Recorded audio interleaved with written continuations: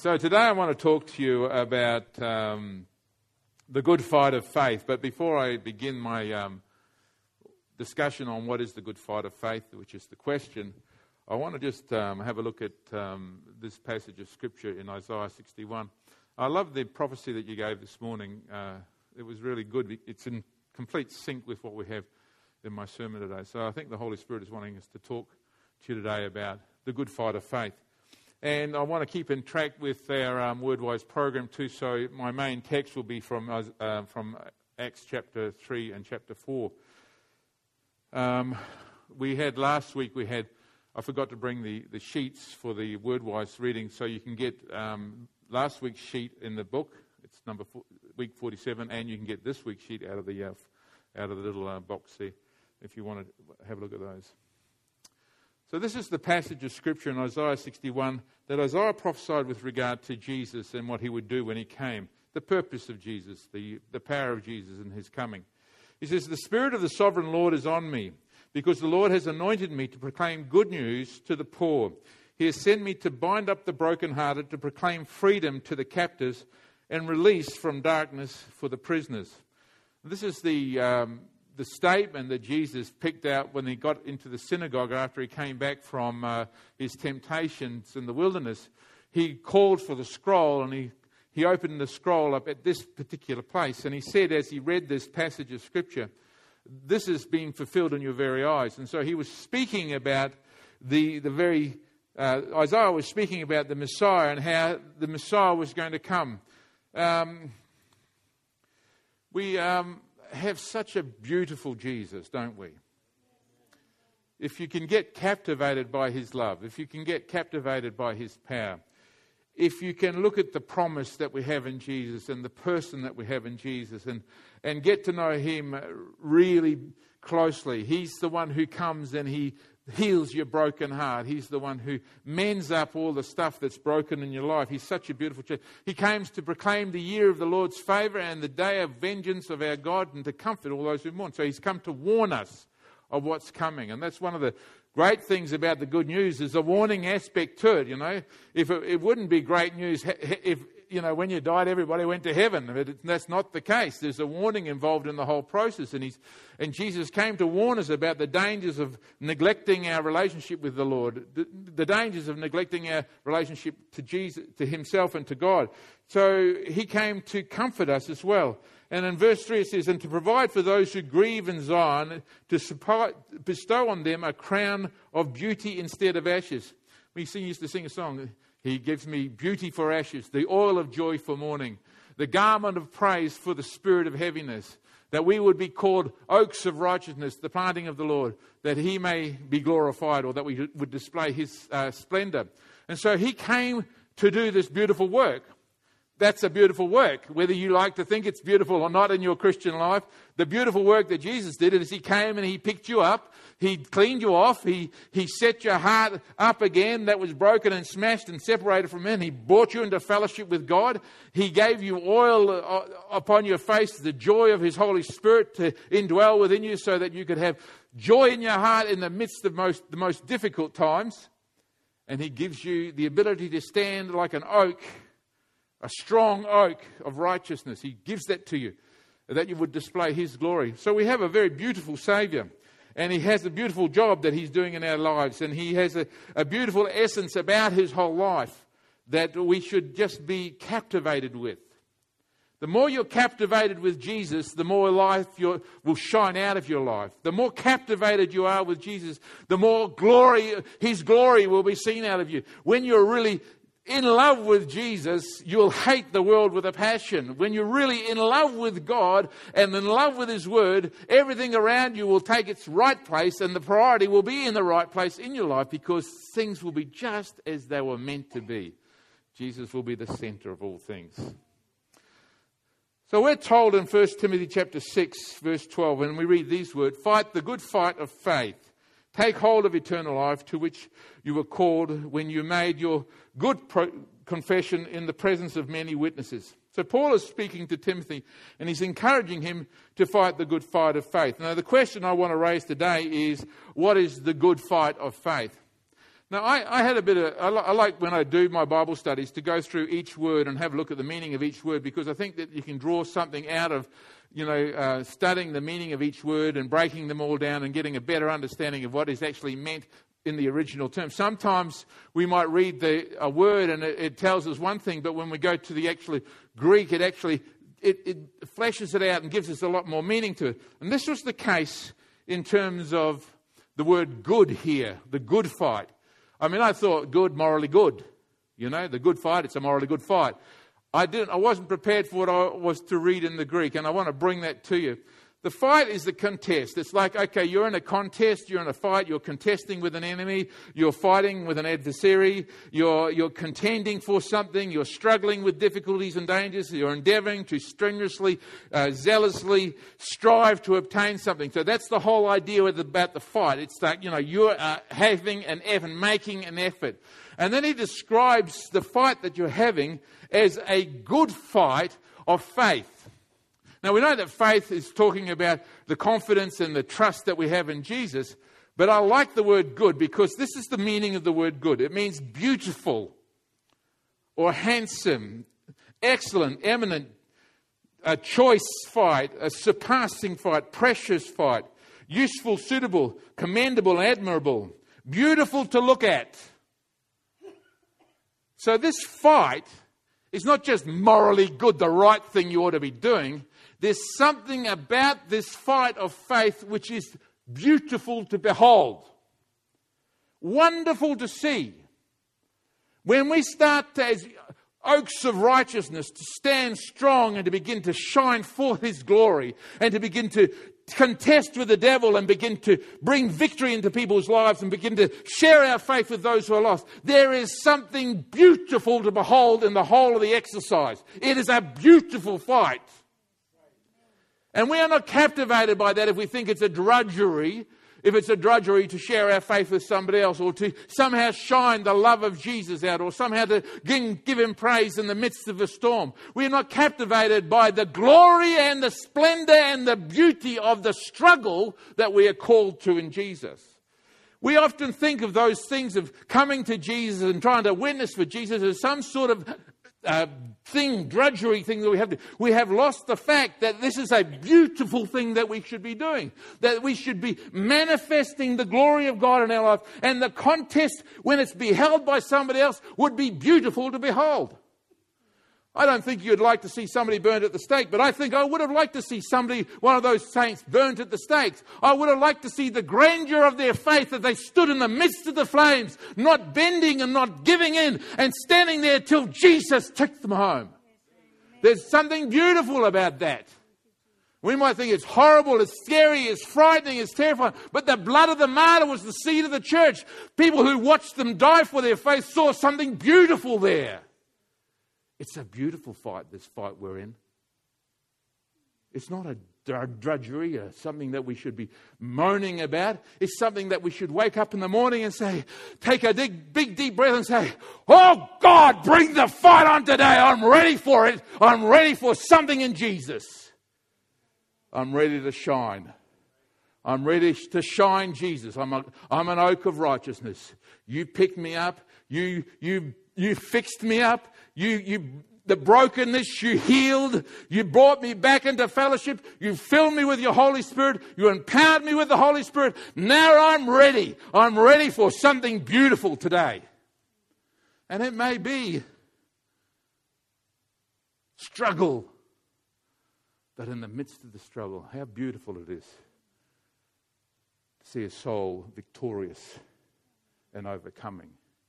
And those who watch you struggle, fighting the good fight, can come to you and say, what is it that I see in you? I want to know what you have. I want to see it. I want to experience that as well. Why? Because it's a good fight. It's a beautiful fight. Beautiful by reason of its purity of heart and life. The word says it's ripe and ready to be eaten. It's mature. It's fully formed. It's fully ready. We've got mandarins in our backyard now, and I go down there and you can walk past my mandarin tree if you're in my backyard, and you can pick a mandarin off it and you can peel it and throw the scrap into the garden and you can eat that sweet thing. It's beautiful, ready to eat. Your life is just like that mandarin. Your time of reaping has come. You are now ready. You are filled with the Holy Spirit. You are empowered by the gifts of the Holy Spirit. You are ready. There is nothing else that God could do. You are ripe and ready to shine. You have to encounter the good fight, the beautiful challenge that's before you, and take a hold of that in Jesus.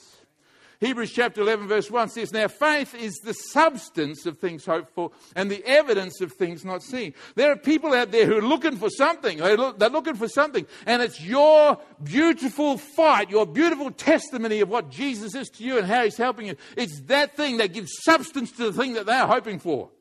They're looking at you and they see in you the substance of the thing that they hope for. The evidence of the things not seen is manifested in your life. They sit there and look and say, how is it you're doing this? How is it you're walking this way? How is it you're being victorious? How can you say no to sin? They're looking at you and they're saying, I know now how I can see the substance of it in you. I can see the evidence of your relationship with God and how it manifested in you.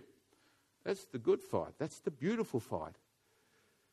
And without that faith, we cannot please God.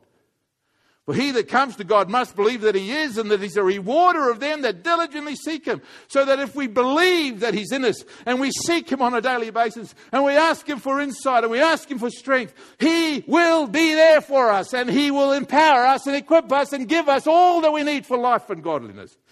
And that's the beauty of it. That's the beauty of it. No matter what situation that we find ourselves in, the beauty of it is Jesus is the measure for it. He is the door if you're caught. He is bread if you're hungry. He is living water if you're thirsty. He is everything that you need. He is the measure of it. It is the beautiful thing to behold when you know Jesus.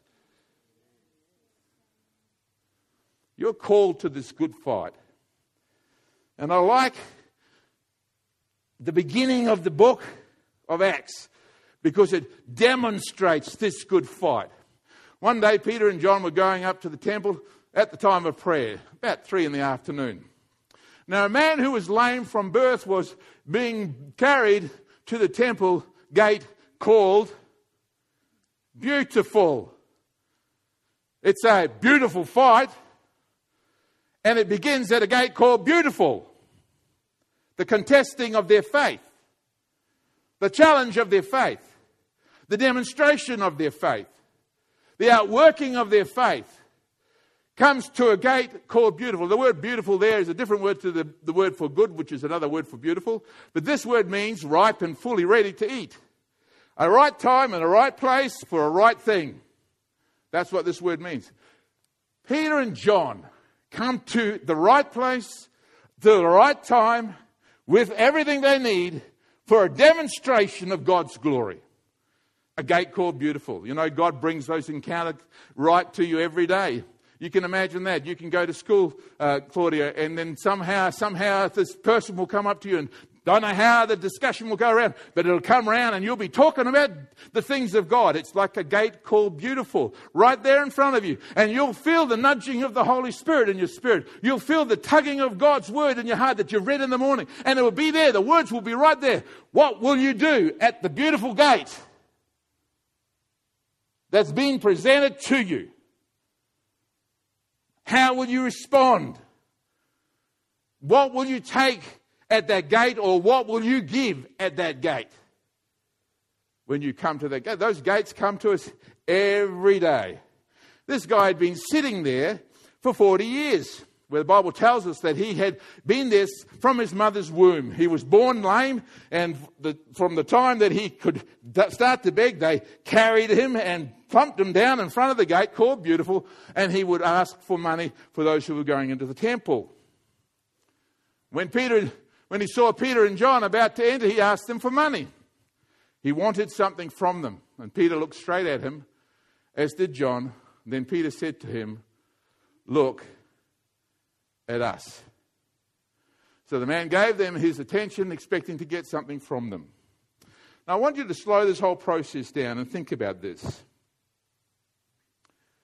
When you are in a situation Have you the confidence to say, look at us? When somebody is looking at you, looking to receive something from God, can you comfortably say, look at us? Set your gaze. Is your life exemplary? Is your life an example? Is your life a light that is set on a hill that cannot be hidden? Or are you living somewhere else? Are you living in another place? Can you say, look at us, because there's the confidence that your life is right where it needs to be, at that place, at the gate called beautiful, to be a demonstration for the power of God. You have to look at yourself first, and before you can say, look at us. Peter and John looked at the man looked at them, and he said, look at us. That's one of the things that I think about. I think these guys were living in such submission to Jesus that they could easily and quite comfortably say, look at us, because they were only and ever do what Jesus wanted them to do. I'm reminded of a passage of Scripture that a lot of women actually believe and hold to in 1 Peter chapter 3 verses 1 to 4, when they are married maybe to an unsaved husband and they want to win that man and they don't want to keep on bashing him with the word of God or talking to him about the Bible all the time. So Peter says to them, wives likewise be submissive to your own husbands, that even if some do not obey the word they without a word may be won by the conduct of their wives, when they observe their chaste conduct accompanied by fear. Do not let your adornment be merely outward, arranging of the hair, wearing gold and putting on fine apparel. Rather, let there be the hidden person of the heart, with the incorruptible beauty of a gentle and quiet spirit, which is very precious in the sight of God. And so Peter tells us, okay, this is how you can win your husband. If he's not submitted to the word of God, you can just live your life submissively before him, and that will shine some beautiful attitude towards him. Not a beauty that is outwardly adorned, but a beautiful thing that comes from the heart. I'd like to look at that and say, man, don't just leave that for the women. Adopt this attitude yourself. And how we do it? Well, you're the bride of Christ. You're the coming bride of Christ. You're engaged to him now, and then we will behold him. We will see him face to face, and we will be his bride. The church will be the bride. As the bride of Christ, be submissive to your husband. Let it not be the adornment. You're not looking at it and say, look at me, look at the gold. Jesus makes me prosperous. Look at the diamonds. Look at all. God's not interested in how you're wearing your clothes. Or, you can get a Mormon come knocking at the church door and they look the same. All a nice white shirt. It's organized and clean, nice dark pants. And they say, I'm from the Latter Day Church. Come pray for you. And you say, you're in a nice, clean, fresh look. It's external. Jesus said to the Pharisees, you look beautiful on the outside, but within your heart you are like dead men's bones with every evil corruption. You see, it's not when we say, look at us, Christianity is not seen by how you live or what you wear or what you drive. It is seen by the conduct of your heart and the conduct of your faith and the conduct of your life on the inside. It's an inner beauty that shines out. So when you're saying to somebody, look at us, look at the beauty, you're saying, look at the beauty of the character of Jesus in my life. And they'll never see the character of Jesus in your life if you're not submissive to your husband. If you're not willing to do everything he says, if you're not willing to go the distance, if you're not willing to do the thing that he wants you and calls you to do, Jesus will speak to you and say, my love, come with me now. Let's sit and read the word. And say, oh no, I'd rather watch the footy. You're not submissive to the Lord. You're not willing to go where he's calling you. He's saying, come away with me, my beloved. Come away with me. Love, come and sit with me and let us commune together. And you're not willing to because you want to do something else. You've got some other bizarre thing that you're chasing. You see, we destroy the beauty of the countenance of his presence in our life because we fill our lives with other things. If we would just sit with Jesus and love him more and be captivated by him, endeared to him, and hear him whisper into our hearts and whisper into our lives and whisper into our minds. Then when we find ourselves at the gate called beautiful, we'd be full of it. And we'd say, look at us. Because when you look at me, you'll see Jesus. You won't be looking at my clothes and saying, I'd like to have that on my hand, as though, you got some, Christianity isn't a means to get wealth, and just some people, that's the hyper faith prosperity doctrine. Listen to me. Christianity is the way to get beautiful on the inside and to give that duty to others. So when Peter and John said, look at me, and they looked straight at it, he expected to receive something. And then Peter said, and we sang it on Tuesday night, silver and gold I do not have, but what I do have, I'm giving it to you. In the name of Jesus Christ of Nazareth, rise up and walk. Now, there's a whole lot right just there. The first thing is it's not silver and gold. So it's not anything that you think it's going to look like. When you sit and spend some time with Jesus, you don't necessarily have to have the money to fix up all the problems in the world. We get that notion that, if I had $1 million, I'd be able to fix up all the social problems in the world, and we'd be able to show how much Jesus loved. And we think it's a social exercise, some sort of social engineering. Just give us more money, give us more grants, and then we'll be able to fix up all the problems in the world that are caused by, inequity in the society. Well, it's not like that, friends.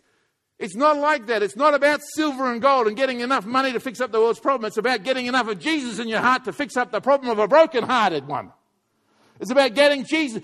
The world will look after the social problems. They will do that. They will do it over and over. And when the money runs out, they'll stop doing it, and some charities will start doing it. But listen, the world will not preach Jesus. The world will not present the gospel of Jesus and will not be beautiful like Jesus is beautiful. He will not be shining through the world. He only shines through Christian. That's our central and most important goal, is to bring him glory by shining his light to those who are lost. This is what I do have. I'm going to give you something. If I asked you, what do you have? Would you say, I just don't know enough. I just don't feel like I'm good enough.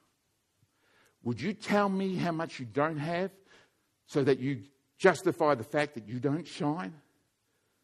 Would you have spent enough time in saying, I don't know, if I get myself caught in that situation, I don't know what I'd do, but I just asked Jesus and I'm sure he would come through for me because I got Jesus. And I got Jesus, and he's better than anything else and greater than anything else, and he will give me wisdom. I got the Holy Spirit, and he said he'll testify about Jesus. He'll bring the words of Jesus to my heart. I don't even have to worry about what I need to prepare to say, even if I'm caught in that situation. I know that the Holy Spirit is in me, and he will tell me what to say because he said he would. And I've experienced that before, and I'll experience it again. I'm just living there. I got something. I got Jesus. I got something in me. I don't have to know a lot. I just have to love Jesus, and he will give me the words. I don't have to have a big education. I don't have to have letters behind my name. All I've got to do is spend some time with Jesus and listen to him. In the morning, let him talk to me about what's going to happen during the day, just like Jesus did.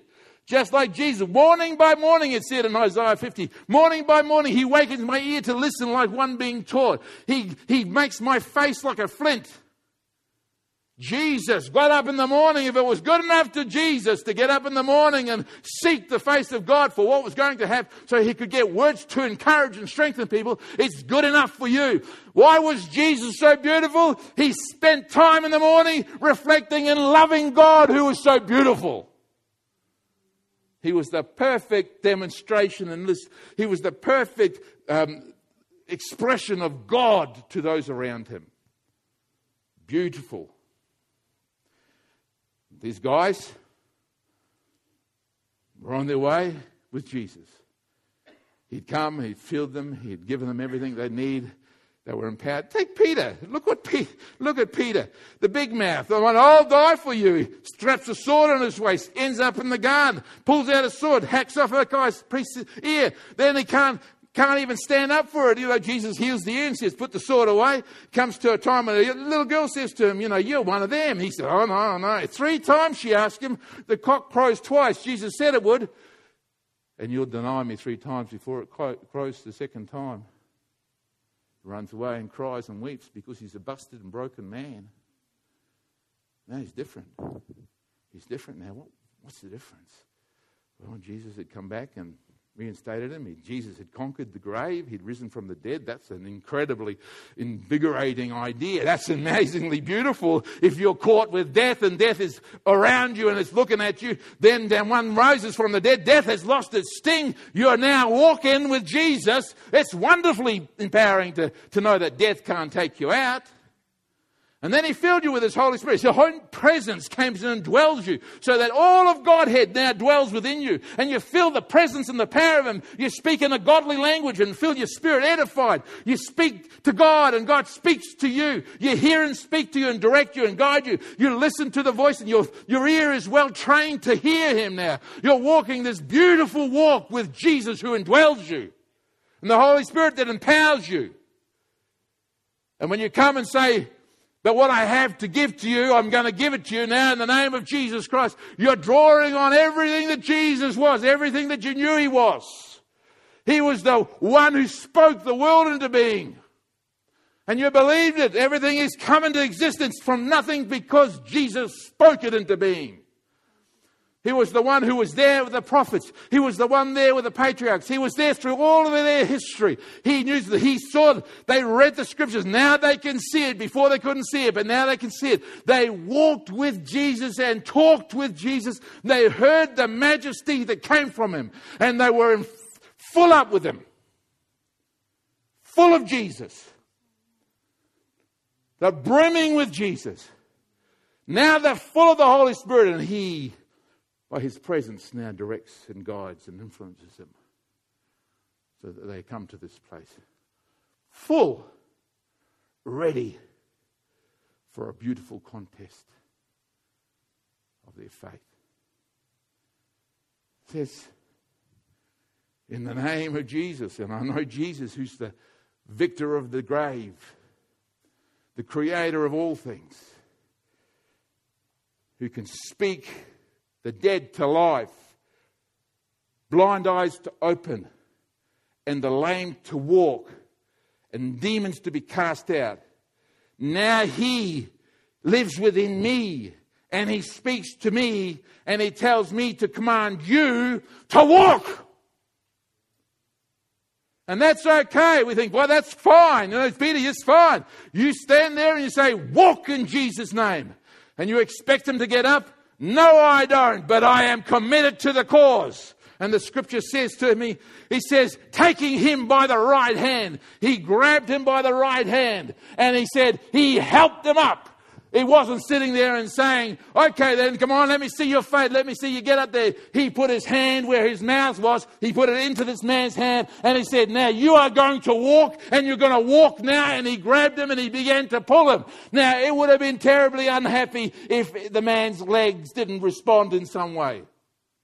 He would have dragged this poor old body across the ground, crossed the steps, and it would have looked pitiful and not beautiful. But there was something inside of Paul, something inside of Peter that was a great thing. It was the faith that Jesus was with him, and that when he put his hand in his hand, it was like putting a hand in the hand of Jesus. And when he pulled him up, instantly the man's feet and ankles became strong. We want instant, don't we? We like instant. Instant is good. We live our whole life looking for instant. But I want to tell you something. You can't get instant in God unless you are instantly in contact with him, walking with him on a continuous basis. Instantly in touch with Jesus in every circumstance will give you an instant situation. Because you will hear him. He will speak to you. He'll swallow up the doubt. Oh, I know what you're thinking. You're telling me, but you think that I can be like Peter and I can be like John. You're mistaken. These guys walked with Jesus for 3 years. They saw it all. You know, if we could see it like that, we could maybe be like that. But they are somehow different to us. Their godliness is different to ours.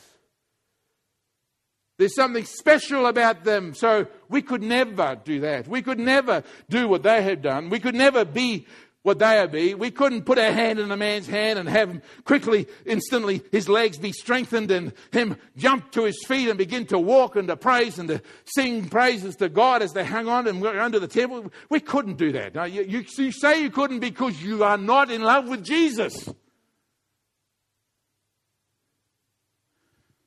I figure that somebody had actually said that to Peter and John. And when all the people saw him walking and praising God, they recognized him as the same man who used to sit begging at the temple gate called Beautiful. And they were filled with wonder and amazement. Of course, the miraculous is wonderfully amazing to those who've never seen anything like that before. And you don't have to fake it. You don't have to pretend when it's real and it's happening in front of you and somebody is really healed in front of you. It's an amazing thing. People come and say, this is awesome. This is absolutely astounding. Look at that. Isn't that a wonderful thing? And they'll come with amazement looking.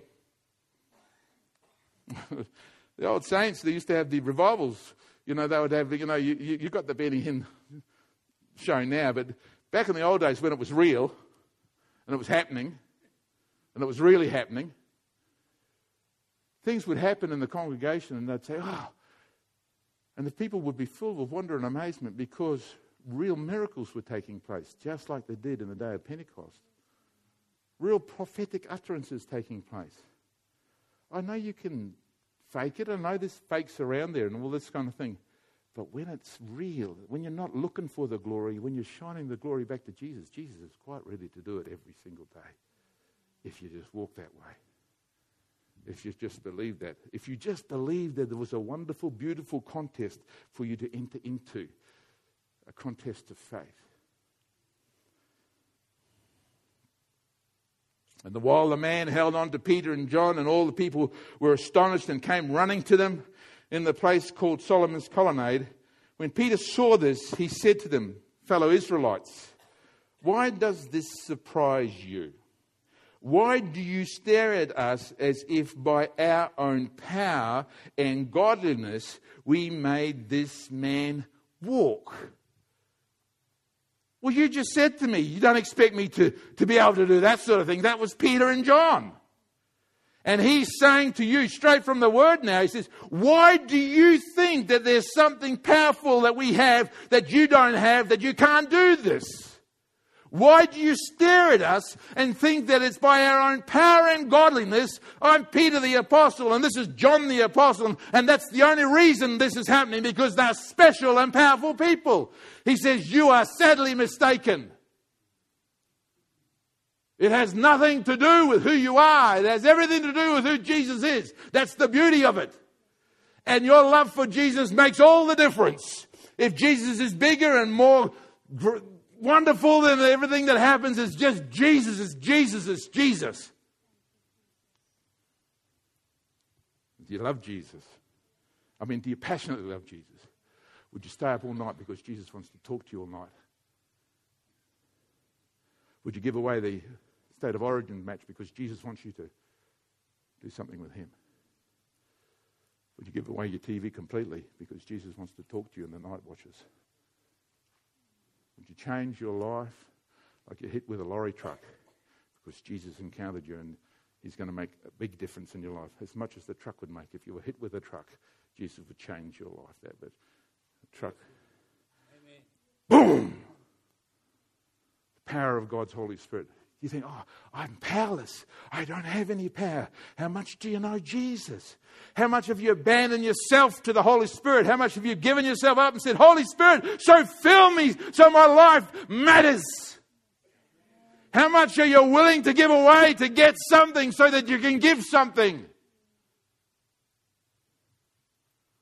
How much are you willing to loose from yourself? Loose it from yourself so that you are nothing and he is everything. How much are you drawn to him today? How much are you drawn in love to him today that you would passionately seek him? Even if it killed you, you would seek him.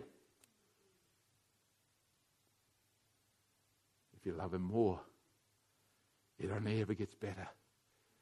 And every contest is a beautiful contest because it's beautiful, because Jesus is waiting there to display his glory.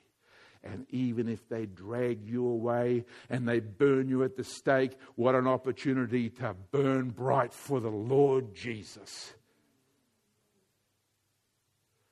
We got it all mixed up. Jesus, help me. Jesus, bless me. Jesus.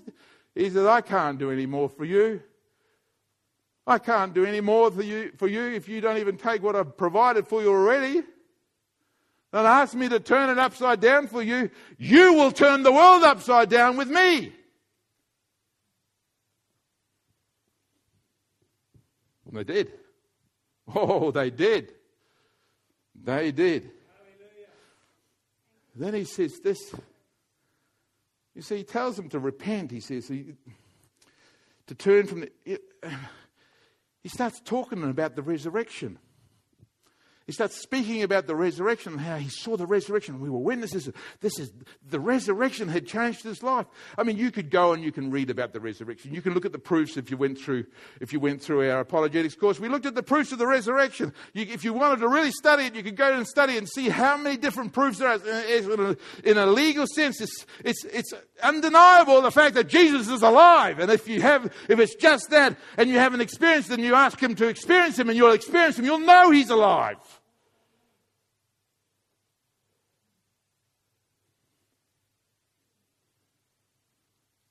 So you got everything. Peter, that's all Peter was going on.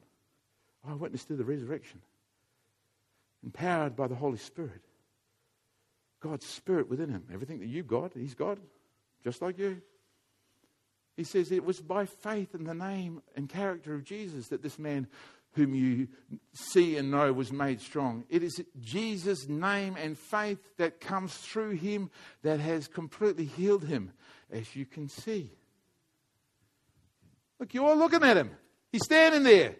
This man who's been down for 40 years, who's born without able to use his legs. You know him. You knew him that way. Now look at him now. What's the difference? It's not us. It's Jesus. It's the one you crucified. The one who showed himself to be Lord of all, who rose from the dead. It's him that we have faith in. We have faith in his ability. Do you have faith in Jesus' ability? Are your big problems too big for Jesus? Can you say, oh God, I don't know whether you're going to help me. I don't believe it. Jesus is able to do anything if you ask him to do it. He's able to change the circumstances of your life and break it down and heal it up and mend you. He's able to do all things. He's the restorer of broken walls. He's the healer of broken hearts. He's the forgiver, the champion of your soul. Do you love him? Do you love him?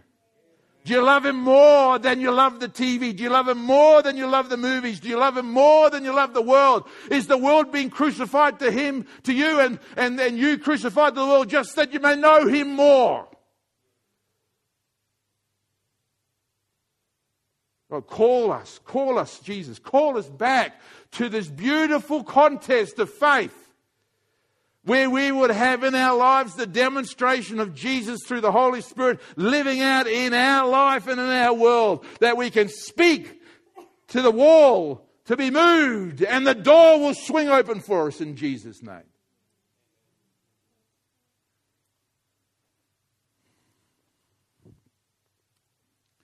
Well, with every good fight, you've got to have a contestant, one who's contesting against you. Peter and John talking about the resurrection. And the priests and the captain of the temple guard and the Sadducees. Well, we know the Sadducees are Sadducees because they don't believe in the resurrection.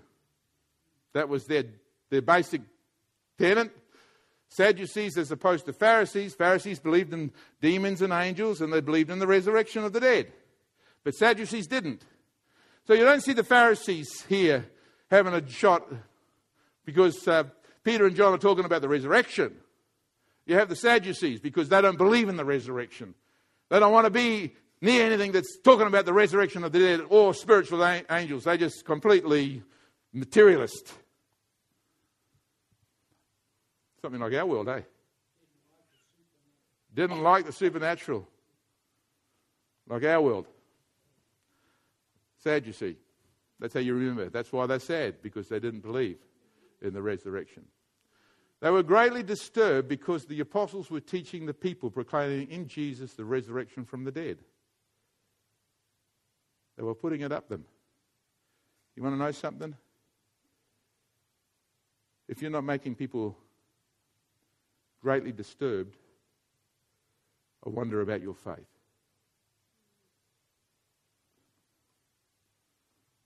Everywhere you see it in the Bible, and they started preaching, they preached in such a way that people got greatly disturbed. Ezra went back to reinstate the temple, and the people were there got greatly disturbed. Nehemiah went back to build the walls. Sanballat, Tobiah, and Gershon got greatly disturbed because they were looking to do something for God. You know what? If it's easy for you now, let me ask you one question. What could you do to make it more difficult? And I'm not saying be obnoxious, and I'm not saying bash people with the Bible. How could you love Jesus more to be obnoxious to the world? How could you learn to shine so that others would get greatly disturbed? Friends, I'm in for a beautiful contest. What are you in for? Comfort and ease? I'm looking for something beautiful. Sometimes there's nothing beautiful like a good scrap. Especially if you're going to win. And you can lose physically and still win spiritually. I'm not talking about argument for argument's sake. I'm talking about you living Jesus out in such a way that you shine so brightly the devil has to run away. He can't hang around because he hates what he sees. And it greatly disturbs him. They're greatly disturbed because the apostles were teaching the people, proclaiming that Jesus was the resurrection from the dead. They seized Peter and John, and because it was evening, they put them in jail till the next day. Oh, nothing. That was okay. Have a bed and we'll give you breakfast. Pray all night, whatever. We'll have a talk to you in the morning. If it meant you're going to go to jail, would you stand up for Jesus? Or is it too hard to even say that you're a Christian at work because they're going to scoff at you and mock at you and they say, oh, we don't believe in that rubbish, you Bible-bashing believers. What about all that? And you can't face the criticism that's coming against the church. I'm saying, yes, the criticism is valid against the church. Yes, there's pedophiles in the church as there is in every other part of society. So what? It doesn't invalidate Jesus. It doesn't take anything away from Jesus. Just because there's failures in this church, there's failures in every walk of life. It doesn't diminish the fact and the truth that Jesus is real. Are you willing to stand up for it even though people scoff at him? Are you willing to stand up for him even though people say you ought to be ashamed believing that sort of stuff? We believe in more modern ideas, more noble ideas, more tolerant ideas. I believe in the truth and I stand for the truth. It doesn't matter what your ideas, if they're not aligned with the truth, I'm going to say they're not aligned with the truth. And you can bury me in the ground if you like. It doesn't matter. The truth will prevail. We get so scared, so frightened, so we don't look at a war as though it's coming on as saying, hey, this is an opportunity to shine brightly for Jesus. We look at a war and say, we better scamper away and hide somewhere because it's scary. We don't have a sense of boldness in our spirit. We don't have a sense that this is a great contest which we come to enter into. This is a beautiful thing that God has called us to. We have a fear that is dominating our lives and riddling us because we will not love Jesus more. And that's not just learning to read the Bible more. That's getting down and loving Jesus more. Heart to heart, deep to deep, calling out and embracing him and saying, Jesus, you are my all and all. I have no other thing but you. You are my portion, Jesus. Coming to the end. Life itself is meaningless. You are life, Jesus.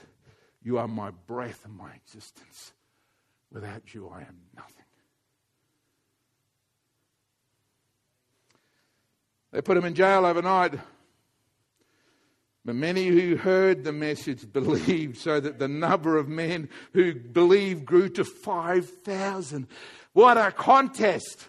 What a beautiful contest. Here we have a battle going on with a couple of guys who believe and the authorities giving them a hard time. And the people who are watching saying, this is glorious, this is beautiful. And 2,000 more people give their hearts to Jesus just because they saw the fray. Oh man, Oh, if we can't get ourselves into a situation where we have to contest with the devil, no one will see, no one will know, and even if it kills us, the blood is worthy of something. Friends, stand up on the inside. Stand up and say, I'm not small, I'm big, because greater is He that is in me than he that is in the world. There's no one as great as Jesus. They can speak from the world's point of view, but I'm speaking from the Word of God. The Word of God lasts forever. It will never pass away. Oh, God help us. And when they saw the courage of Peter and John, they're pretty bold people. Hairy legs, sandals, skirts on probably, tunic on. Standing there, defying the authorities. I said, they're unschooled, ordinary men. They were astonished. I don't even think I can argue with this Dilwit. They're looking at him and saying, you don't even have an education. I don't even know where to start to argue with you. But I really can't argue with you because you're standing beside you. There's a man who was lame for 40 years and now he's walking. I can't contend with that. I can't argue with that. There is something marvelous here. You're a dimwit, but look what's happened. I don't know what to do with you. We think we have to somehow impress them with our intelligence. You don't need to do that. Just impress them with your prayer life. And you're listening to Jesus. And then your belief. And when you see a sick one, just touch them and say, in the name of Jesus, rise up. Just get involved. Put your hand out, get involved. Touch them, get involved. Don't stand back and aloof and saying, I can't get involved, I don't want to be. Get involved. Put your hand up, grab them by the hand and speak words of life into them. If you don't do it, who will do it? No charity will do it. The government won't do it.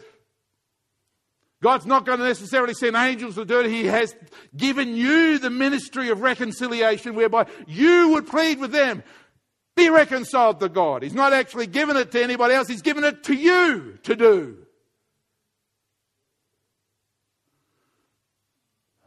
But since they could see that the man who had been healed standing with them, there he was, they had nothing more to say. They warned him. They said, don't you go around talking about Jesus. Don't you go around talking about the resurrection of the dead. Don't you do that. You know what they said to him? Well, you can work this one out, guys. He says, should we be obedient to you or should we be obedient to God? You work it out. You tell us the answer to that question. Stumped straight away. Of course you're going to be obedient to God. It doesn't matter what some little phony man in his little t-shirt is going to say to you. You shouldn't talk about Jesus. Who cares if an atheist stands up and says, I don't like the way you are. Good. Does it bring conviction to your life? Yes, it does. Well, maybe you're a step closer to knowing Jesus. I'm serious. You got to get out of this. Oh, dear me. Oh, poor us. Oh, he said, you have more than you ever even know you have.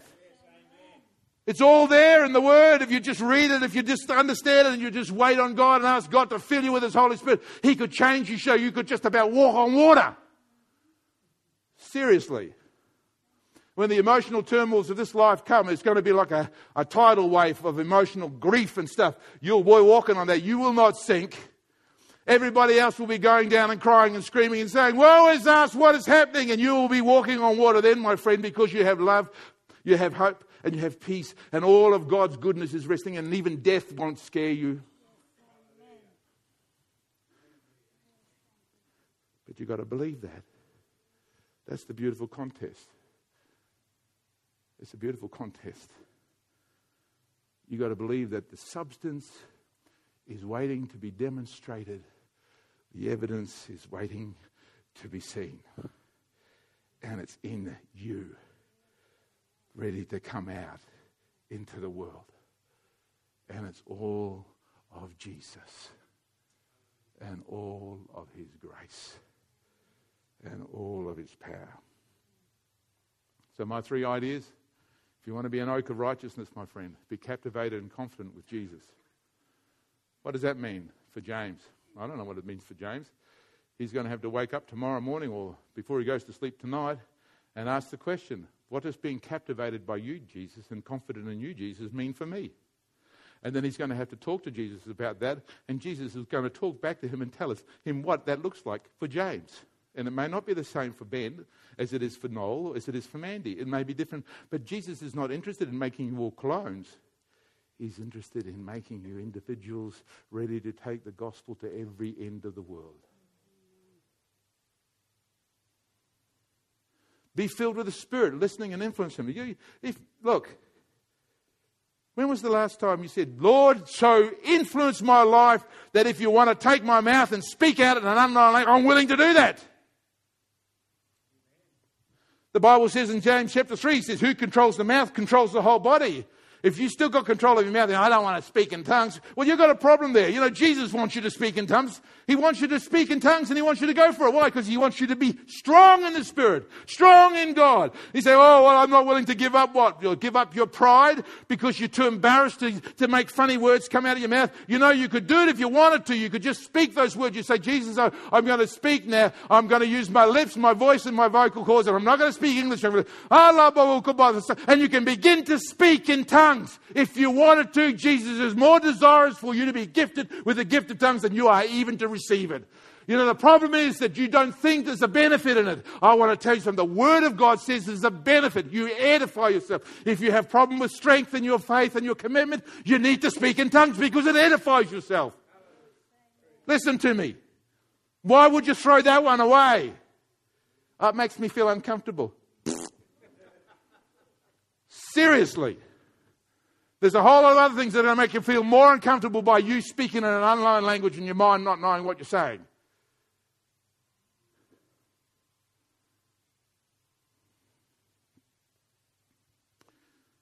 And then be ready to give, not to take.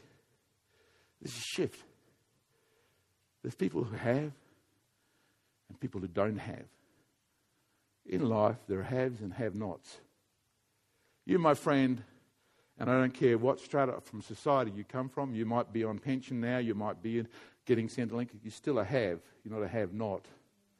It doesn't matter whether you take a pension. It doesn't matter whether you're taking something from the government. That doesn't make you a have-not. It just means that God is good to you. Let me say something to you. Your have and your have-not has to do with God. Have to do with His gifts and His callings and His work in your life. You have because you have Jesus. They don't have because they don't have Jesus. You don't know what you have if you don't know Jesus. You don't know how much you have if you don't know Jesus. So you better get to know Him because you want to find out what you have. You might have a pocket full of money so deep that you can minister to every need in the world, but you just don't know you have it because you didn't go to find the PIN number. God did not bring you into this world so that you could be absorbed like a sponge and soak up from everybody else. He brought you into this world so that you would be a vessel full of light, that you would shine and shine the glory of God out. That you would declare His good works to a world. That you would be oaks of righteousness, the planting of the Lord, to display His splendor. That's a have. That's what you got. It's not what you haven't got, it's what you got. Now, what have you experienced by what you got? Oh, I don't speak much. If you ask me now, if you ask me right now, what have I experienced of God? I really don't. He's forgiven me. He's given me. And He took me out. Well, listen, friends, there's more than that. He is limitless. He is a fountain that will never run dry. You can drink and you can give and you can give and you can give. And the more you give, the more He will supply. The more you draw on Him, the more He will give you. The more it's infinite. His grace is abounding and it will never end. If you just learn to give it away, you'd found out that it would flood in behind you. Just as fast as you give it away, it would come back to you. One of the greatest vitamin pills you can take as a believer is give your faith away and testify. If you witness to somebody else, you'll find you're walking home like a spirit of, oh, yes, what a night we had. What a night we had on the van. Yes, oh, wasn't that fantastic? What did you do? I don't know. I just gave my faith away. And guess what you got back? Encouragement and boldness and strength from the Holy Spirit because He's happy with you. You were the substance that they were looking for. You are the evidence that they couldn't see. and you were there in the contest, this beautiful contest of your faith, shining for Jesus.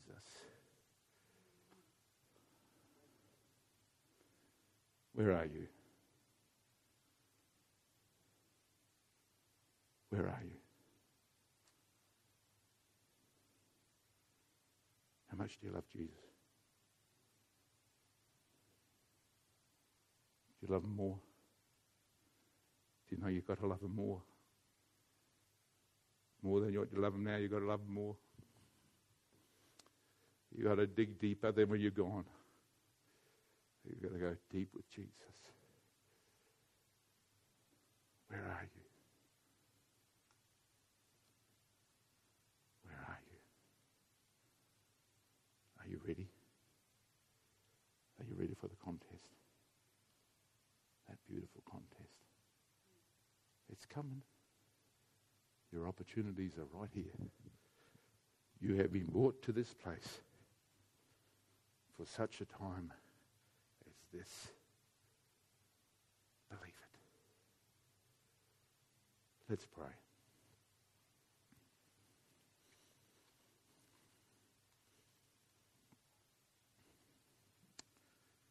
Oh, Jesus. Oh, God. Holy Spirit. Oh, Jesus. Oh, God. Not what I say, Lord Jesus, is what you're saying to the heart of each person right now, Lord Jesus. You're just so good at that, Lord. You're so good at that, shining the light within us, oh God, to show us the things that need to be done. I can't do that like you can do that, Jesus. Just do that now, Lord. So move us today as if we've never been moved like this before. So change us, so challenge us, so shake us. Lord, that confrontation with you would change us so that we'd never be the same again. Holy Spirit. Holy Spirit. Holy Spirit. Without you, we can do nothing. And God, we want to do something. We want to do something, Jesus. Now, if you've been challenged today by the Holy Spirit, I want you to spend some time and ask Jesus what exactly he's asking you and wanting you to do. Because I can't say, oh, we'll do this. If I give an altar call and you come out to the front and I pray for you, that's okay, that's nice. You'll emotionally deal with that and then you go away and never change. I don't want you to go away thinking it's okay if it's not okay. If Jesus is calling you to something deeper, I want you to go deeper with Jesus. I want your life to be radically different than it was yesterday. I want you to draw on him. I want you to know him better.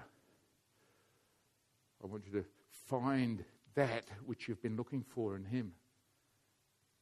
And then I want you to be able to give it away. Give it away to those who are around you who are lost. Jesus, do this work, we pray, by your Holy Spirit. Lord, we commend ourselves to you, Lord Jesus. We give ourselves to you that you would be the potter and we would be the clay. Mold us and make us. Lord, create in us, O God, a vessel worthy of your glory, Lord Jesus. Lord, that this vessel of clay, Father, would shine forth your glory. That you would be seen and that you would be glorified, Lord Jesus. That we would stand strong as oaks of righteousness, planted by you in our day and age. We ask it in Jesus' name. And everyone said, God bless you.